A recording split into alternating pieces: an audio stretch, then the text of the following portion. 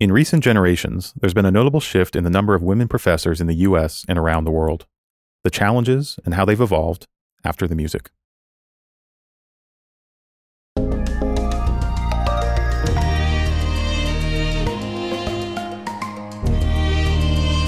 Welcome to the Upwards Podcast, an initiative of Upper House on the campus of the University of Wisconsin-Madison.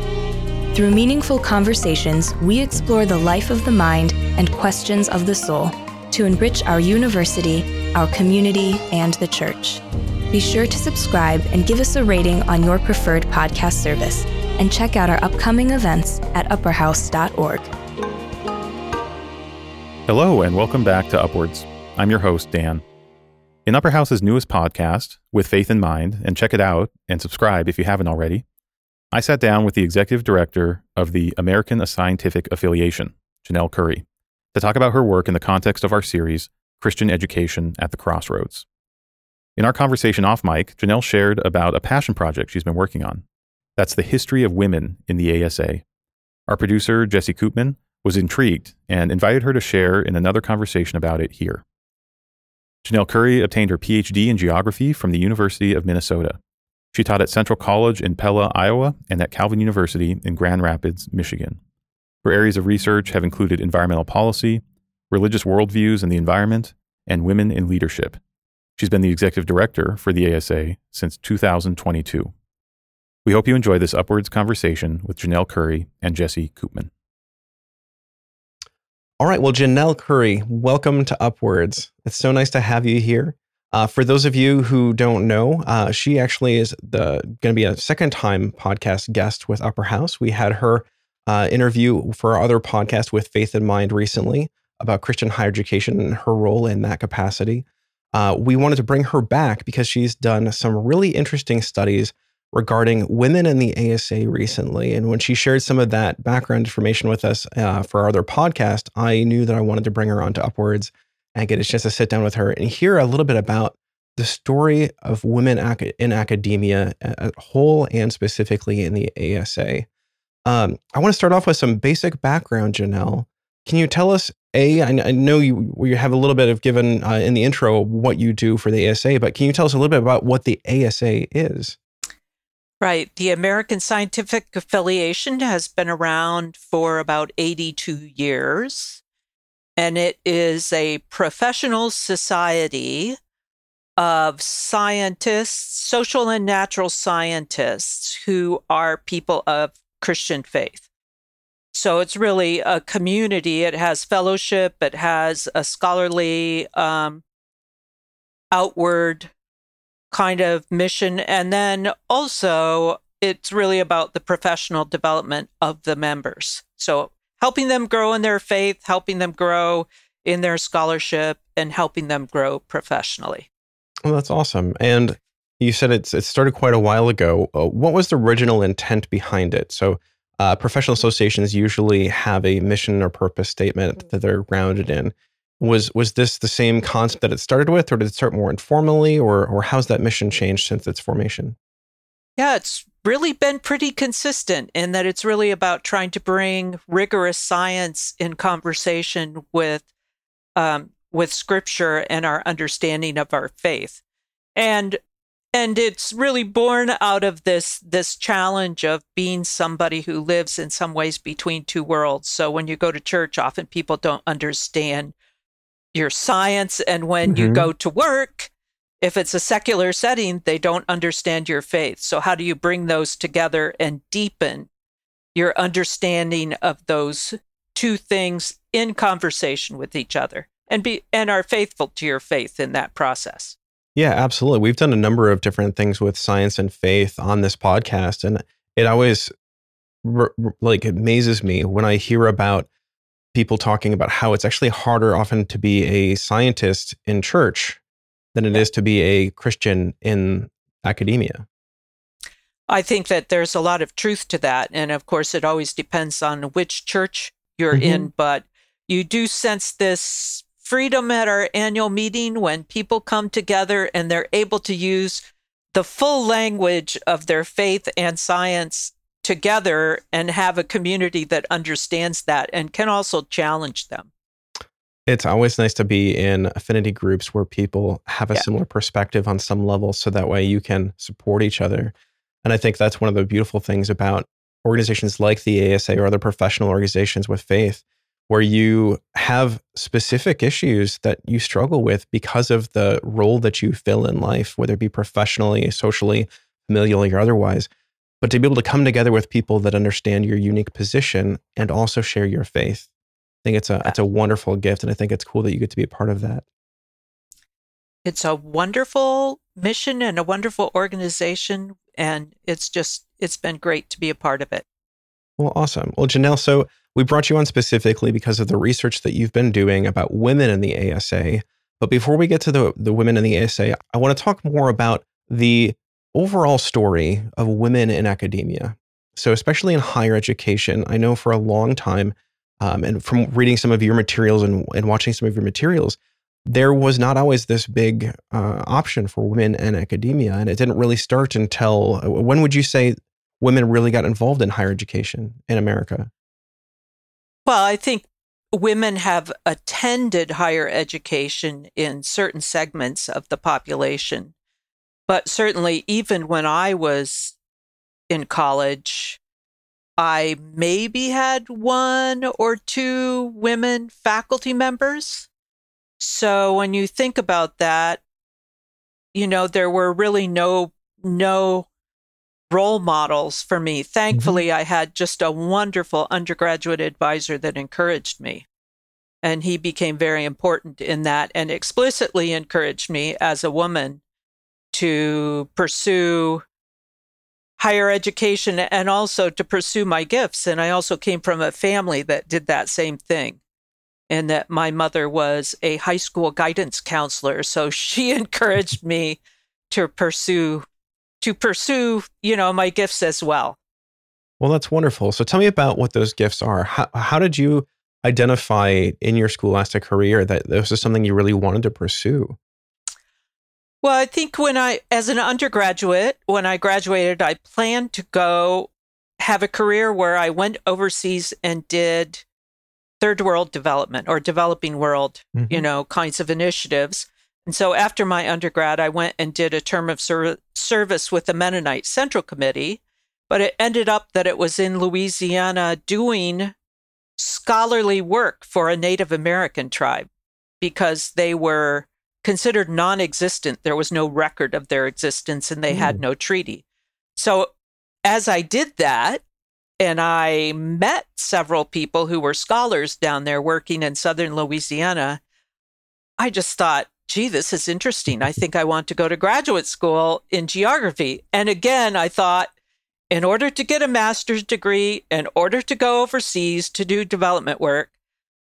But in grad school, I found I was intellectually stimulated. I really liked ideas tied to change strategies, and that I was really good at that. So I think it was coming to the realization of that. And then I have to also say that as an undergrad, I did a summer internship as a community organizer. And I remember thinking, I don't think this is for me. So trying things out and then sensing when you're in your sweet spot, I call that. That's awesome. Thank you. And I love that narrative of experimentation, exploration, and not just assuming that you've got one path in life. Right. I love that. We talk a lot about at Upper House, embracing the journey and exploration. And I think that's fantastic. So one thing I want to ask with that is you paint a beautiful narrative of how that process went for you, but I bet there were hiccups along the way. I know one of the reasons why you started the study for the women in the ASA is talk about the barriers and the challenges women have had in academia. Can you share some of your stories of barriers and how you got through them?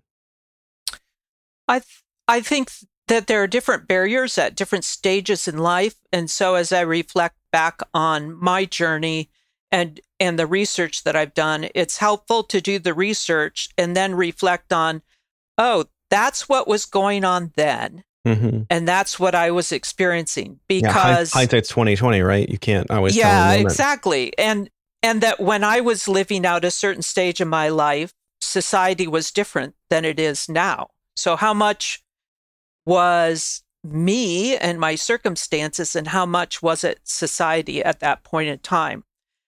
But, even in graduate school, there was a sense in which it was something very new to have women going to graduate school.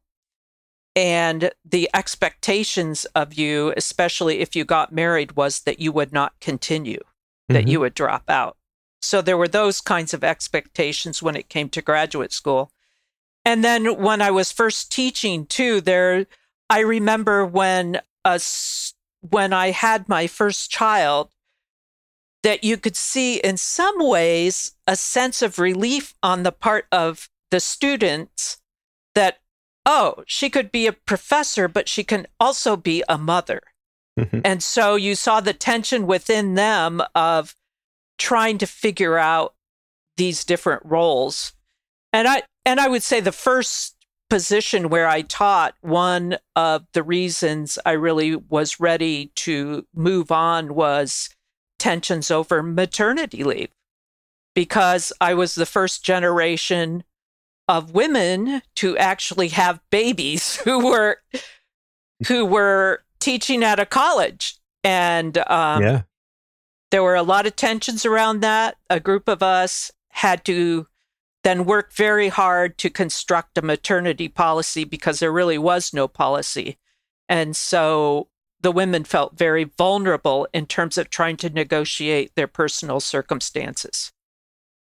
Yeah, and I mean, that's still a prevalent issue today. I know even at UW here on UW campus, we talk about maternity leave for women and how it's kind of crazy to think about this, but there are lots of institutions around the country that do it better than we do in terms of academia.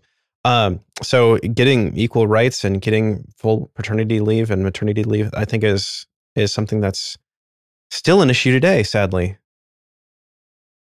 Well, and I think for me too, it's been a journey of growing up in a family and a church situation where women were affirmed, and then going into a more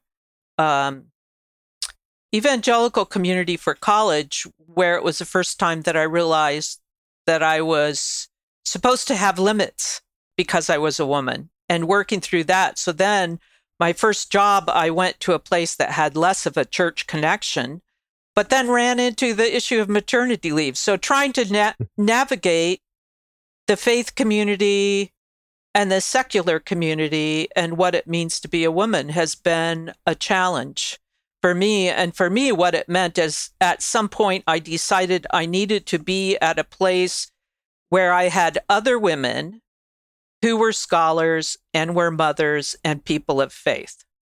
And so that's the point at which I went to Calvin College, and it was just an incredible place to have a peer group, just like the ASA, where you can talk about science and faith, a peer group where you could talk about all of those things together. That's wonderful. And I think that's a perfect segue into your research on the women in the ASA. I would love to just start off with a little bit of background on it. What spurred you wanting to do this research to start with? Yeah, that's a good question. I think I was just curious about it because I am a scholar. And then you go, here's all this data, and we don't even know what the history of women is in the ASA. So it's about uncovering stories in many ways, because you feel like you can't initiate change unless you understand where you came from. Absolutely. And the stories of the women. So, and in the ASA, we have what's called the Christian Women in Science affiliate group too. And so we had discussions around them. And as more of a social scientist, I always want to know what was the reality rather than, sound bites or statements. I'm always looking for something to substantiate that and help me understand what actually happened rather than what people are, statements that they make when we really have nothing to substantiate it. Yeah, so the curiosity comes into play. And I want to just ask this because I always find it fascinating that you're a geographer. Did your love of geography or history with geography come into play in any way in how you pursued the research or about your curiosity in approaching it? I- I've done a lot of research using the same kinds of methods. So I'm not Mhm. sure that, and most of my research has been on human-land relations, but it's still involved looking at, for example, farmers in Iowa from different Mhm. ethnic and religious communities and interviewing men and women differently to see if their views of the world are different. So in some ways, I've had some gender aspect to my studies in the past, but not to this extent. I've just ended up, because of those skills and because of my lived experience, taking on a few of these topics because I've been curious Well, about it. well, that's awesome. So tell us about the process that you underwent. Where did you get started and how has it gone? Yeah, the process started with Dr. Dorothy Chappell, who is a longtime member of the ASA and a retired dean for the natural and social sciences at Wheaton, and we've been friends for a long time. And so we've had just been talking about this. So right before COVID, I said, I'll come visit you. The archives are at Wheaton, you see, so the ASA archives. Mhm. And so we started there by spending a few days just going through the archives and just to see what was there and what it would take. And that's what started the process. And we started analyzing the data and trying to figure out what would be a way to explore the history of women, looking at membership lists, looking at the list of women who had become fellows, which is kind of an honorary status, and at what point in time, um, and reading a lot of the minutes from the executive council over the years. So that's where it started, and then it just sort of grew from there, although with fits and starts, because we got busy doing other things, and then we would come back to it. Yeah, and I think there's a pandemic or something in there too at some Yeah, point. exactly. And I think I moved to Buffalo, New York for a while to work. Yes. So, when you were first getting started in the research, what are some of the things that you found out early on that fascinated you that made you want to continue the research? Oh, that's a great question. I would say it's usually by looking at data. So right away, I put together a spreadsheet that showed women, at what point women became fellows of the ASA. And of course, I look at that. And then my framework is, okay, so there weren't any at this period, but then there started to be women. And so then wanting to think about, so why was this happening when it happened? Thinking about the whole history of feminism in the United States and how did it fit within that? So trying to understand that structure Yeah, that makes a and lot of where it sense. fit in. So that leads me to a couple questions. Let's start with this one. So, when was the first member, a female member in the ASA? What time period were we looking at there? The first woman member was 1949. So that started in 1941, but actually there were several women who were involved in the annual meeting, even the program of the annual meeting prior to becoming members. So it was quite early that they were present. Several, and the women that were present were primarily from several different Christian colleges. So early on, they've been in the ASA. That's great. And then there was a question that I wanted to ask too. When I listened to some of the content that you shared with me in preparation for the interview today, I remember you telling me a story about your mom and a book that she had read, and kind of in a similar time period was really just changed. And Yeah. I think you said something about her becoming a feminist by reading this book. Yeah, I think if it's very helpful to have read some history and women of the United States, because what you realize is women were very involved in the workforce during World War II and even before that. But after World War II, there was a very much a conservative move because the men came back from the war. And so my mother was in that era that she got married in the early 50s and had children. And she grew up very independent because her father died when she was 9.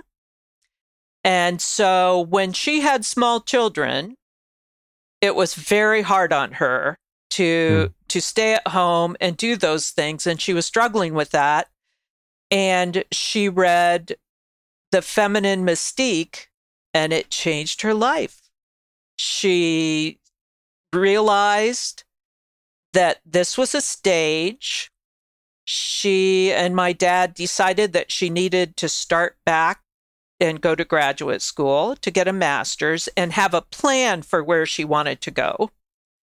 And then by the time my younger brother was in first grade, she started working, and she was much happier with that balance in her life. Yeah, and that was pretty revolutionary for the time, right? Yeah, it was revolutionary, but there, she had other women who went to college with her, but the expectation was in that era, post World War II era, was that you didn't work and you stayed home. And she and my father felt, one of the reasons they were drawn to each other is their commitment to Christian mission. And so they had been planning to go overseas for missions. And so that was the trajectory they were on. So staying home was fine as a stage, but she needed also that outlet of ministry of some type. Talking about women in history, who were some of your role models as a Christian academic and somebody who wanted to pursue that? I know you talked about your mom specifically, but were there other examples of women in science that you really looked up to when you were early in your career, or you look up to today? Yeah, I don't think there were any role models for me in terms of being an academic. Even my mother was a high school guidance counselor, which was much more acceptable. I think always my role model has been my grandmother, my mother's mother, who would tell us the story of her father pulling her out of school before she finished 8th grade and how upset she was. And it was who she was, not what she did, that was the role model. So, so she didn't finish 8th grade. She cleaned houses, yet she was ready to go anywhere for a new experience. And she never would ask, why are you doing this? And why is it taking so long? She was just in it for the ride. And she lived to be 101, so Quite the ride. I really think it was her example of never saying, the neighbors are questioning why you're doing that. She was never worried about what people said about her. She was so inclusive of other people of all different status.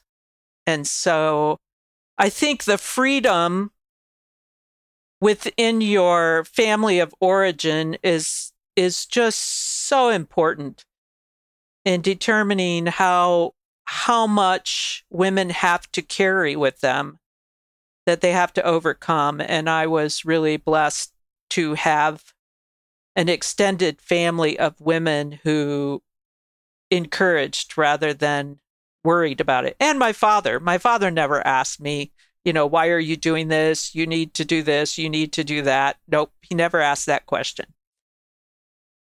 Well, that's great to have allies in life too, that don't necessarily look or exist in the same space as you do in all capacities, but they have the ability to appreciate you for who you are. I think that's incredible. Right. And I think we all need that. Have you had powerful allies in life, or have you seen powerful figures in the ASA that were really pushing this forward, men or women? Yes, there are always people. Like, as I read through all the ASA newsletters for 50 years, it was clear that one of the men who was named Walt Hearn was the editor of the newsletter for many years, and he was a voice for women. And you saw him grow over time, right? So at first he's trying very hard and saying things that now you read it and you go, oh, please, Walt, don't say that. But you saw him as an advocate. You saw him make arguments, biblical arguments, and so, yes, and that's where it's really about partnering with men to make sure that everybody thrives. And that's why I always think it's really about fulfilling an organization's mission and not forgetting about all the gifts that we could draw upon in the body of Christ. Well, that's awesome. One question I'd wanted to ask you that's related to that is about the notion of faith in the ASA. And where, so we talk about faith and academia kind of mingling in the ASA, and that being one of the primary reasons for its existence. Where do all of the members come from? So I know you talked about how a lot of them initially came from Christian colleges, or at least the female contingent did. But is it still largely from Christian colleges, or is it largely from public institutions now? What is the makeup like in terms of that, both earlier on and now? Yeah, I think always it's been a range. So it involves industry. We have engineers who are working in industry. We have medical doctors. We have nurses. And then there's always been a strong academic component, which has been both Christian institutions and secular universities. It's really a mix of all of those things. It raises the question of, why were those earlier women from Christian colleges? Maybe it was because they had a greater sense of mission, because during that era of time, in general, it was very difficult for women with PhDs to even get jobs in secular universities. Because, again, the men were coming back, they were taking those jobs. So women that had been teaching during World War II often were pushed out. So that's a great question. I'll have to think about who those early women were. And now that I think about that, like one of them was German-born immigrant. So you did have several people who were from Europe who got their PhDs there and then came to the United States. So in some ways, they were coming from a different cultural background than American evangelicalism. So Janel, now that we've heard a little bit about your mom's story, and then we touched on briefly a little bit of your story earlier, but can you share with me a little bit more in depth about how being a woman in the various roles that you've held has either been challenging or rewarding, and just how that's looked for you? I think it's one of the most rewarding aspects has been the kind of community that I've had with other women who are on the journey.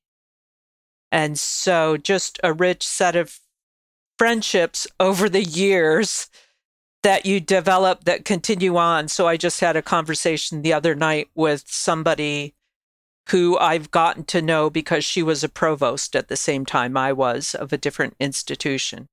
And so you connect with those people, and then you think up projects to do to nurture the next generation. So meaningful relationships. And like I said, at Calvin, to be able to be at an institution and have women peers who pushed me as a scholar and shared stories of our both all being mothers was awesome. I think, I remember a point at time where when my older daughter was in 4th grade, we started a mother-daughter book club. And we ended up with this mainly people, the mothers were connected to Calvin. And they were scholars of any number of backgrounds. And the daughters didn't know each other as well. But that book club went until they were 16. Oh, wow. And I can remember one of the last times we met, we had a faculty member from Calvin come and talk about Florence Nightingale because she had written a chapter on Florence Nightingale. That's so cool. And yeah, reading it. And then we ended up talking about all the different barriers of the different generations and how life was different from each one. And I could just remember thinking, life does not get richer than this. Being able to be with colleagues, talk about interesting topics, talk about your grandmother, and be in it with your daughters. It was awesome. Yeah. I mean, just to do that and be able to pass that, not just the books and not just the stories along, but to practice exploration together and practice liberation through exploration together, and to demonstrate that to the next generation has got to be so rewarding. Yeah. And another instance sort of that, the richness of all of the lives together was coming back from a sabbatical. I had my two daughters with me in New Zealand, and on the way back, my older daughter goes, "So, where are we going on our next sabbatical?" And I said, "You aren't going. I'm going by myself." But, that sense for me, being a woman in academia who's a mother and all, it's that sense of adventure together that's been great. And then there are the challenges. Yeah, let's talk about those. Yeah, probably a variety. I think for young faculty women who are in Christian institutions in particular, but it may be true of secular ones too, it's very hard for them to get authority in the classroom. And so one of the things I've done over my career, having gone through that, is to work with women on strategies to get authority in the classroom, because you have cases where the young men in the classroom are not used to women with that kind of authority. So that's a challenge. You feel like you have an extra weight on you that you carry around in order that you have to overcome in order to be successful. Yeah. So I mean, I'm really sorry that just isn't great to have to have dealt with. And I hope that I was never that hard on any of my female teachers or professors in the past. But I also want to ask, so you've been through this and you've talked about how you work on encouraging other people, and you've learned some stuff. What things could you share with people that are maybe struggling with that? Well, I think with that, I'm a scholar to draw on the literature of what we know about that. So one of the things we know is you need to not use other people's authority, like, well, this person says that this is the way we should do it, but rather speak from your own authority, that out of my expertise, I know that this is the way we have to do it. So just ways of framing it and engaging techniques that help you along the way are very, very important. And maybe even putting the issue on the table. I know I remember one very prominent scholar at an institution saying she had to put a note on her door that said, "I am not your mother." Right? Because there's this expectation that you're supposed to be motherly and professional too. And so again, women are navigating those multiple expectations. And so it involves more work to try to negotiate those kinds of boundaries. That's fascinating. Is that something that is discussed a lot in the ASA? Do you have groups where you work on things like this together? I think probably more of what the discussion amongst the women in the ASA, because they're out a lot of them are in work environments, is more how to manage the differences between the work environment and their church. So it's very hard because, you can be an engineer that is a really high level engineer in the work environment in a corporation, and then go to church and people don't understand or even know about that part of you. Sure. And so I think in many ways can be the church that is more challenging for women than the work environment at this point in time. Yeah, and I think that holds true in a lot of categories where we meet people in certain contexts and we see them with a certain identity and we brand them in a certain way based upon that context and the identity that we prescribe to them when we first meet them. And I think it can be really hard to break that boundary for a lot of people in a lot of contexts. But I imagine that's certainly one of the huge ones that are being experienced there. Yeah, Mary Stuart Van Leeuwen and her husband wrote a book called Gender and Grace, and it talks about how the fall resulted in men aspiring to power and women being enmeshed in relationships. And I think that structure has been helpful in understanding things. So I'll just give you an example from my own life. Please, I was just going to ask. Yeah, I have an older brother who's a medical doctor, right? When my younger brother got married, at the rehearsal dinner, my younger brother introduced my older brother as, this is my brother, Dr. Curry, and this is my sister, Jan. Oh, goodness. And my aunt just about fell off her seat. But what that speaks to is we see women in relationships, right? That's the primary thing we think about. And with men, our default is to think of them in terms of their careers. Yeah. Right? Both of these things can be positive and negative. So I gave you an example of where it's kind of negative. But the positive is the richness of my life, right? Absolutely. Because I am in relationships. Yeah. And honestly, for me, it's very backwards because I don't define myself so much by my work. And I struggle with that sometimes too, because a lot of people ask me when I'm getting together socially, what do you do? Yeah. And I'm like, I don't want to tell you about what I do. I mean, I'm happy to talk about it because I love what I do, but what I define myself as isn't my work. Yeah. The question is this generation different? They're unwilling to commit to work that doesn't allow them to have the relationships. And that may be a healthy thing. Something to chew on for sure. I don't think you and I are going to figure that one out today, but definitely one for us to explore. No. Yeah. And just for the frame of reference too, I'm not that young. I don't know what you define as this generation, but I just turned 40 a couple weeks ago. So yeah, that would still be I'm above that. You might have a couple of years on me, Janelle. Yeah. Anyways, getting back to the ASA concept within that too. Tell me about how that story or that narrative has maybe shifted in your research as you've seen the progression of women in the ASA. What kind of things have you noticed that have shifted in that research?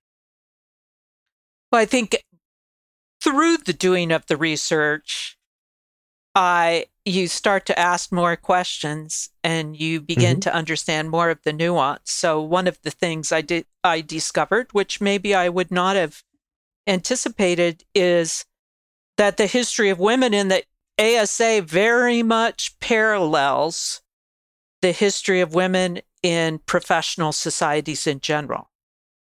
So I think I went into it anticipating that perhaps the ASA, because of its ties to the evangelical Christian church, would be way behind. And, the first woman president of the ASA was in the first decade that these other professional societies had women in that role. So it just is a reminder that the church and all of us sit within a cultural framework, and that we have to be aware of that so that we work towards being faithful, and we try to, as hard as we can, to separate that from what the culture is telling us. So the culture was conservative after World War II, and that's the era the ASA started, and so that was the same as other professional societies. The story's somewhat the same. Yeah, so that is interesting. Yeah, a couple other things I think I learned through this is how important community is. So when women, really the numbers of women began to increase in the ASA, it was after the establishment of the Christian Women in Science affiliate. So it was about being able to form groups where people can share common experiences with each other. That it's that sense of belonging that becomes very important. And then all of a sudden, the number of women went way up after that. Yeah, so tell me a little bit about that history. I don't know if you have your slide deck with you from your presentation or any statistics you could share with us, but tell us a little bit about the shift that you experienced as the ASA progresses. What would we see if we were to look at that data with you? Well, if you looked at the data, you would see numbers that pretty much overall model the same statistics as a lot of other professional organizations, but I would say the ASA was late in addressing maybe some of the structural issues that got in the way of greater involvement by women. What are some of those structures? Well, I would say first, one of the things that was required to serve on the executive council of the ASA, which is now called the governing board, you had to be elected a fellow. And so there were fewer women that had been elected fellows because you had fewer women, but also a process that tended to be who you knew, right? And men tend to know each other, women tend to know each other. Mm-hmm. So the barrier to leadership, one of the barriers was actually getting enough fellows and then, getting enough women who were willing to be on council and run for council. So one of the things that the ASA did was it removed the requirement that you had to be a fellow in order to try to break that glass ceiling of sorts. We had a few women before then, but then that opened it up. So now it's just the majority have to be fellows. And another one was that the ASA, in order to get on executive council, you had to run against somebody. And so the first time a woman ran against a man, but the woman didn't win because, of course, you have that culture of the men know each other better. Mm-hmm. And so then what they did in the ASA is they started running women against each other in order to ensure that one got on there. So, but then, of course, it was only one woman that got on there for a while. So it's barriers like that, which is really about, who you know, who you hang out with. And so those are the kinds of cultural barriers. And then, the creation of Christian Women in Science was just really essential. And a couple conferences where the women, it was a national conference on women in science of faith. Yeah, I'm gonna pause right there, Janel, because I bet some of our audience doesn't know what Women in Science is. Can you tell us a little bit about what Women in Science is? The Christian Women in Science is an affiliate of the ASA. So it's a group that you don't have to be just an ASA member. It's other women too who are in this group. And we have Zoom talks and discussions. And then at the ASA meeting, we have gatherings too. So we had a dinner last year at the ASA meeting. So it's sort of an affiliate of the ASA, but it's just Women in Science. And, so some of the important things along the way have been a few of the women held a conference for women in science of faith at Eastern College. And so some of the women at that conference were graduate students who've gone on to do incredible things. Like Deb Harsma, who's the head of BioLogos, was in graduate school at that time. And Jennifer Wiseman, who works for NASA, was in graduate school at that time. So just finding that community of encouragement just totally transforms the landscape. And in terms of the ASA, the Christian Women in Science, since its existence, the number of women in ASA has gone from 10% of the membership to 30% of the membership. And last summer at the meeting, half the people there were women. So it just totally transformed things. Yeah, that's fantastic. I remember in your presentation that you gave to the Christian Women in Science, you also talked about a language barrier that existed early on. Yeah. And to me, those things exist not just as a language barrier, but they represent something meaningful. And I would love it if you would share a little bit about the language that was involved in and the shift that was made early on in talking about who the people are there. I mean, I can't remember exactly what the terms were used, but it was something about men, an organization for professional Christian men, right? Right. So early on, I mean, and again, this was the era, right? Probably all professional associations use this kind of language where the ASA was an association of men of faith in the sciences, essentially, even though there were women that were attending. So there was the language of the organization that had to evolve over time. And it came with the sensitivity of the feminist movement in the 60s as people started to become more aware of that. The use of more inclusive language. So rather than referring to all people as men, just using inclusive language had to take place. And then the naming of individual women from, Mrs. John Smith to, giving them names and also credentials if they had a doctor's degree, rather than you see how that relational piece has been culturally. Yeah, going back to your wedding story, right? Yeah. Yeah, that's right. So that's been a journey. And I would say the ASA language changes over time have reflected the society underneath. And over time, of course, then you've had more visibility of women for their scientific accomplishments rather than their relationship with somebody. Well, awesome. And I think that leads me to my final little topic here that I wanted to explore. And that's just, where do you think we are now and where do you think we're going? So I know some historians and historical minded studies don't like to conjecture past their research. But I'm curious, as your perspective, as somebody who's leading in the ASA and somebody who's leading in the Christian women in science space, do you feel like we're doing well today? And do you feel like there's room for growth? And if so, where?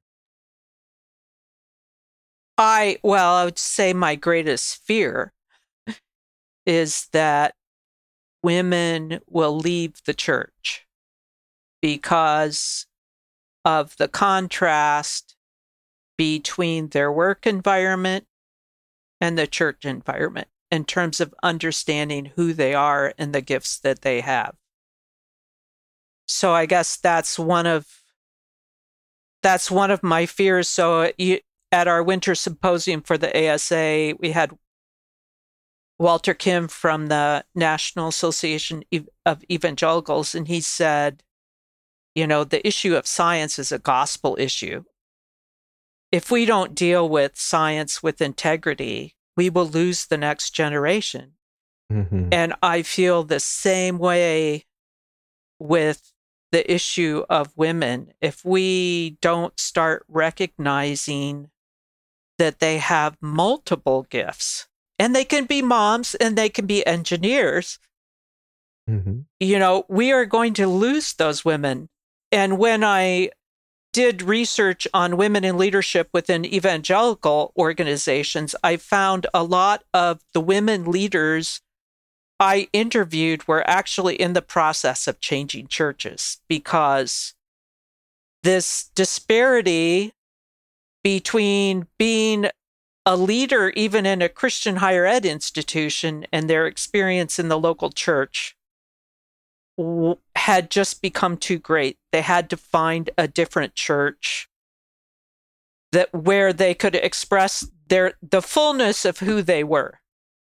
Sort of like how I found at Calvin with women who were scholars, who were mothers, who were, I'm all of these things. Yeah, I think that's great. Are there things that we can be doing in the church that would provide hope for that to change?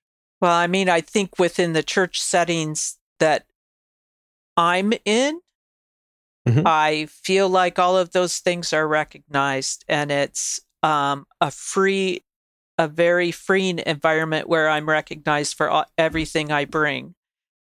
I think that those churches are the ones that are going to thrive in the long run because they're using all of the gifts of the body. I don't know. It's hard in a divisive era, because even talking about any subject in many contexts is very difficult. So where's the hope? Good question. I mean, I'm hopeful because I look at my experience early in my life and I look where I am now in my freedom. And the number of women who are in these roles. So the hope is maybe I get hope from looking at the trajectory and understanding the path that we've been on, and realizing that we've come a long way, but we need to not stop. We need to continue to articulate the need for all the gifts. And that's really the hope, is in men and women working together for the kingdom and being mission focused rather than worrying about the who. Let's just do the work. Let's just do the work. I think that's a wonderful message to end on, Janel. Thank you so very much for your insights, the study that you've been working through, and sharing the lessons that we can pull from that, as well as just sharing your time and expertise and your story with us. Very good. Thank you for the great conversation. I'm going to go back and think on some of these things. Thanks for joining us. If you enjoyed today's podcast, be sure to subscribe and give us a rating on your favorite podcast app. Also, be sure to check out our upcoming events on upperhouse.org. The Upwards podcast is supported by the Stephen and Laurel Brown Foundation. It is produced at Upper House in Madison, Wisconsin. Hosted by Dan Hummel, music by Micah Bear, audio engineering by Jesse Koopman, and graphic design by Madeline Ramsey.